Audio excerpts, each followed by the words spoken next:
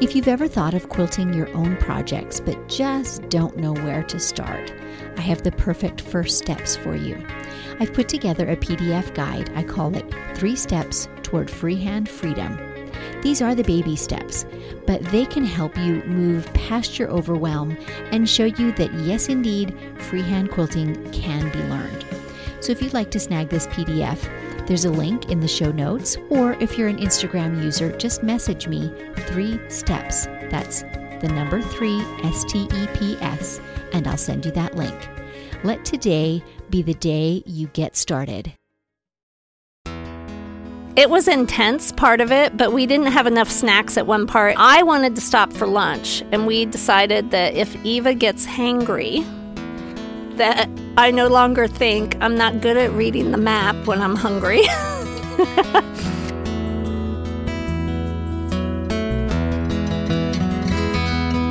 Welcome to Measure Twice, Cut Once, the podcast where we hear quilters and other crafters' stories and draw encouragement and even life lessons from them.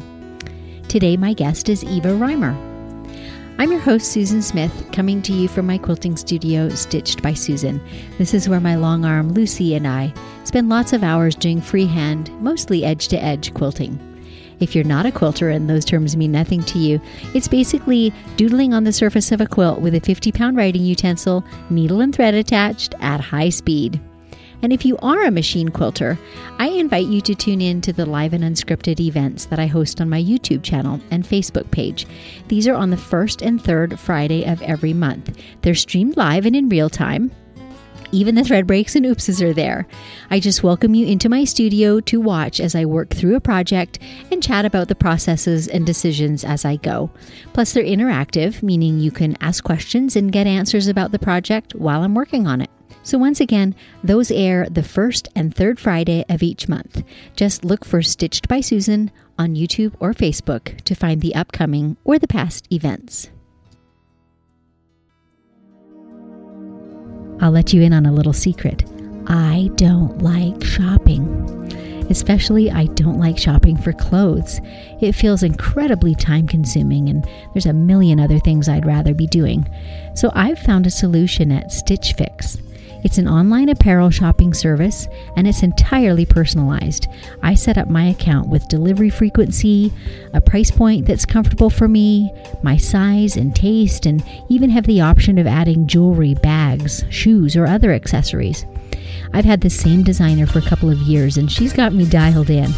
If you'd like to give Stitch Fix a try, they're offering $25 off your first order. Just use the link provided in the show notes and have fun shopping their enormous collection. All right, on to pins and needles with a quick tip for all you sharp quilters out there. If you're anything like me, the last thing you want to do when you finished a quilt is spend the time making a label. Some people love it, I know, but I am not one of those. So for me, the solution has been to find a super simple way to do it so that I get it done. So I have 2 suggestions for you. One is if you have a sewing machine that does embroidery in various types of lettering or scripts, one way is to simply embroider a small label on a piece of fabric that you can stitch then into the binding. A second way, and this is the one that I've chosen, is to have a pre-printed label made. So I found a shop on Etsy that would do a woven pre-printed label for me that has a finished edge, and I can just stitch it in to the binding of my quilt, and presto, the label is complete. You know I love my coffee. In fact, I've got a fresh pot brewing right now. If you are interested in supporting this podcast, you can go to buymeacoffee.com/Stitched by Susan. There, for the price of one delicious coffee, you are able to make a one-time contribution or sign up for a monthly one if you so desire. Thank you so much for your support. I really appreciate it. And maybe take a moment now to refill your cup as you settle back to enjoy today's interview. Once again, I have my friend Eva Reimer joining me. We're going to be chatting today about entering quilts in shows or competitions, and it's just an informal conversation about some of our experiences, and hopefully we can offer some encouragement to you to enter some of your quilts into a show. Eva, thanks for joining me. Yes, here in the studio, face to face. I know, it's so fun to be recording this way, actually in the same room. Today, I wanted to pick your brain a little bit about shop hops. It's not a thing I've actually ever done. I know so many quilters do. What's the big attraction? What's the big deal?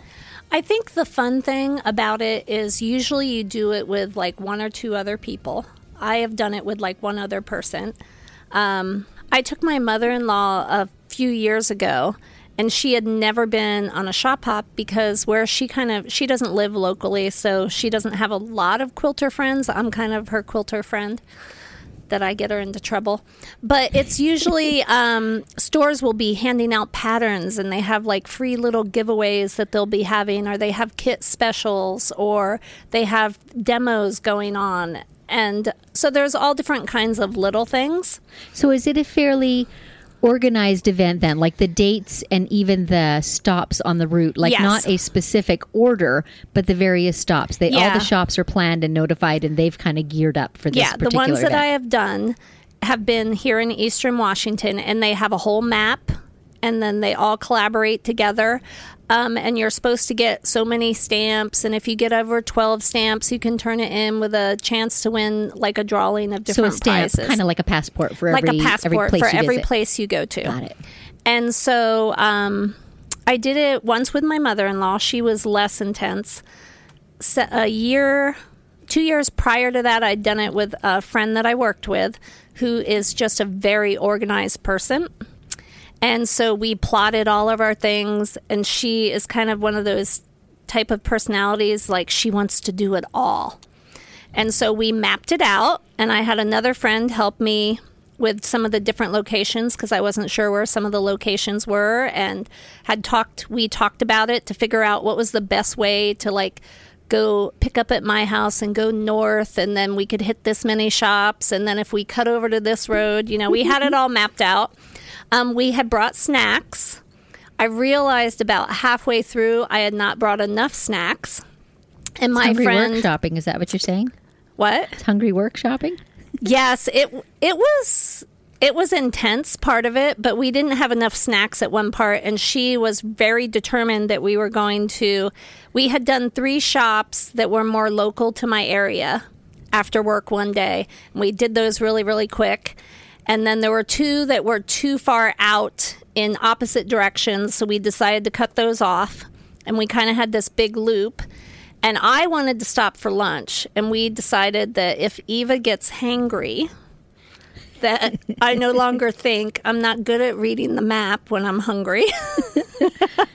But she's just a get her done kind of person. And she was determined that we were finishing this list so we could have, I think we did 12 or 13 different shops, and there were 18 or 20 Oh my goodness. on the thing. And so she picked me up at 7:30 in the morning so that we would be like far north at this one shop when it opened. So the moral to this story is you need to know who you're going with, right? Yeah. Because for some, that is the joy in it, seeing how many places they can get to, how many stamps, you can achieve, how many shops you can touch bases with. And for others, it's more a, footloose, fancy-free kind of thing, whatever Yeah. takes your fancy, right? So I've done it both ways. I've done it the really planned way with the person that had her checklist that wanted to get everything done. And then I did it with someone who'd never done it. And it was more free-flowing. And we went to where we wanted to. And when we were done, we were done. And we So just at went each home. shop, you mentioned that they have patterns. It seems like, because I see these in quilt shows and things, you'll see shop hop rows. So Yes. it seems like that's kind of the way it's done, right? Each shop has a specific row designed for them. That Does it is represent shop or location or... So that's a different kind of shop hop. That's Okay. more the row by row one. Okay. And that one, they register online. There's Both more of them, than they one have shop to hop. register. So there's like the one that I was talking about was the one, it's like Eastern Washington Shop Hop, and they have door prizes, and everybody gives you a little thing when you get your passport stamped, little freebie. and a little freebie. And they usually have a block or something, or fat quarters, or little tools, or like random just little things that they Got can it. get at lower cost. And then you just go in, and it's more to get into the shop. They're trying to pull They're trying to clients meet people, into yeah. the shop, Yeah. build relationships. It's a good way to, I feel with a lot of quilt shops that have closed lately, I feel it's a good way to get out there and see, because every quilt shop has its own different flavor, its That's own true. niche. And so it is a good way, if you do one in your local area, to figure out what kind of fabric they carry. So which ones have the modern, which ones have Yes. the calicos, which ones have The Civil War Yes, or the yes. 30s fabric, or, which one does...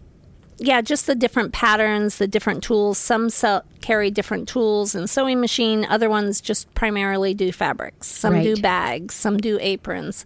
So it's a really good Or way classes. to scope it all out. That's a good way of thinking about it, actually. It's a good way to meet the various shops and sort of resources that are available. I know I'm kind of a get in a rut sort of person, and I tend to just run to the shop where, I know where things are within that Yeah. shop, and I can go in there quickly and get the things I want. But it's a good idea to get out and see what's in your neighborhood. And it was really good for me also, I feel, there were a couple shops that I never even knew they were there. Oh. And some of them only open, they're like online shops, but they only open for like that. Oh, Particular okay. So thing. typically you can just order Yes. online from them, but they do this kind of a special Yep. opening for a shop hop. Oh, I like that too. And I really like going and I like to pet fabric. I'll be honest. I have a Don't we problem. all? I like to pet it. I want to see it in person because you never know what it's really going to look like, the true color is going to be, because all of that is based on your computer screen, the lighting, what they took the picture with. It can be so drastically different than what it is in person. That's very true. And honestly, fabrics can feel very different too. A lot of quilters will have their favorite kind of lines based on the hand, we call it, the feel, the drape Yeah. of different fabrics. And there's no way to know that other than by going and exploring Yeah. and feeling it. And most of the time, like if I buy online, if I have never seen that line of fabric in person, most likely I won't buy it online because I don't necessarily know the quality of the colors or the hues of it. Or Good point. So it's both an introduction if you're a new shop and you're trying to introduce yourself to quilters, and for the quilter, it's a good way to meet maybe fabric designers or tools, as you mentioned earlier, Yeah. that you haven't met before. Okay, so let's talk a little minute then. I briefly asked you about the row by row. So is that a shop hop also, or is that... the row What does that by look like? row, that is nationwide because I have a friend who gets really into it. And one year she talked me into doing a row by row, and I made a quilt in 6 days. Okay, so give us a blow by blow. How does this happen? So you get patterns all over. And this is All over different shops, you mean? all over. Like, it's nationwide. Like, she belongs to different, like, sewing groups and stuff where they block swap and do different things. So she will have friends that she'll be like, she'll go online. She sees the shop that's doing it. She can look at what the pattern looks like. And then she'll, like, email friends that are in that area, and they'll go, get the pattern because you have to go in person to get the pattern. It's usually a free pattern. You can buy the kit if you want to buy the kit. So it's a different thing. But you put a row together. It has to have 8 rows in your quilt. And you have to put it all together, quilt it, bind it, finish it. And then you take it to the shop and you show it to them. And then there's usually a prize. Like, when I did it, I got a free stack of fat quarters. Oh, that's nice. So I made a quilt in 6 days. From start to finish, and I had bought like half the kits. The other kits I put together myself, and then I quilted it. But I remember in like the midst of it, because I was trying to get it all quilted before Monday so I could take it down in, because I had been to this quilt shop before and I really liked their stuff, and I wanted the free fabric, I'll be honest. And my husband was kind of talking to me, and I was so consumed with quilting that I never even heard or realized that he left and he went to go watch a movie because he said I wasn't spending any time with him. It's all consuming, isn't it? It was in 6 days. So let me see if I'm getting this right then. So each shop then has their own unique row pattern. Yeah. And the ones I've seen often represent the city they live in or some, remarkable They usually have feature a of their theme shop. from year to year. Theme. There you go. Okay. So it's nationwide, and you can have any 8 that you can lay your hands Yep. on. So you can run into a local shop, or you can have a friend that you contact in some way. They can run into their local shop, and that's how you acquire your that's row. how you get the pattern. And the row of comes the row. pattern and kit? You can do it either way. Either way. You Okay. can go in and just pick up the free pattern. Okay. And usually you just go in, they give you the pattern, and then you can buy the kit if you want to. That actually costs when you buy the kit. Right, because you're getting the fabric. Yeah, because you're getting fabric and a little pre-kit and directions and everything. So. But they sure do make unique quilts because they're sampler style, really. But it's unique because they're rows, and especially unique because they always represent, either the storefront or the city or the location, geographically. Yeah, that they were designed in. And several of our local shops around here always do them. There are at least 8 of them in the area that do them. It's true. So if someone is looking at going on a shop hop tour, so now we're talking this, introducing to shops. That's the totally different thing. Right. And that tends to be a specific, like here in Eastern Washington, it's a geographical area. It's a geographical area.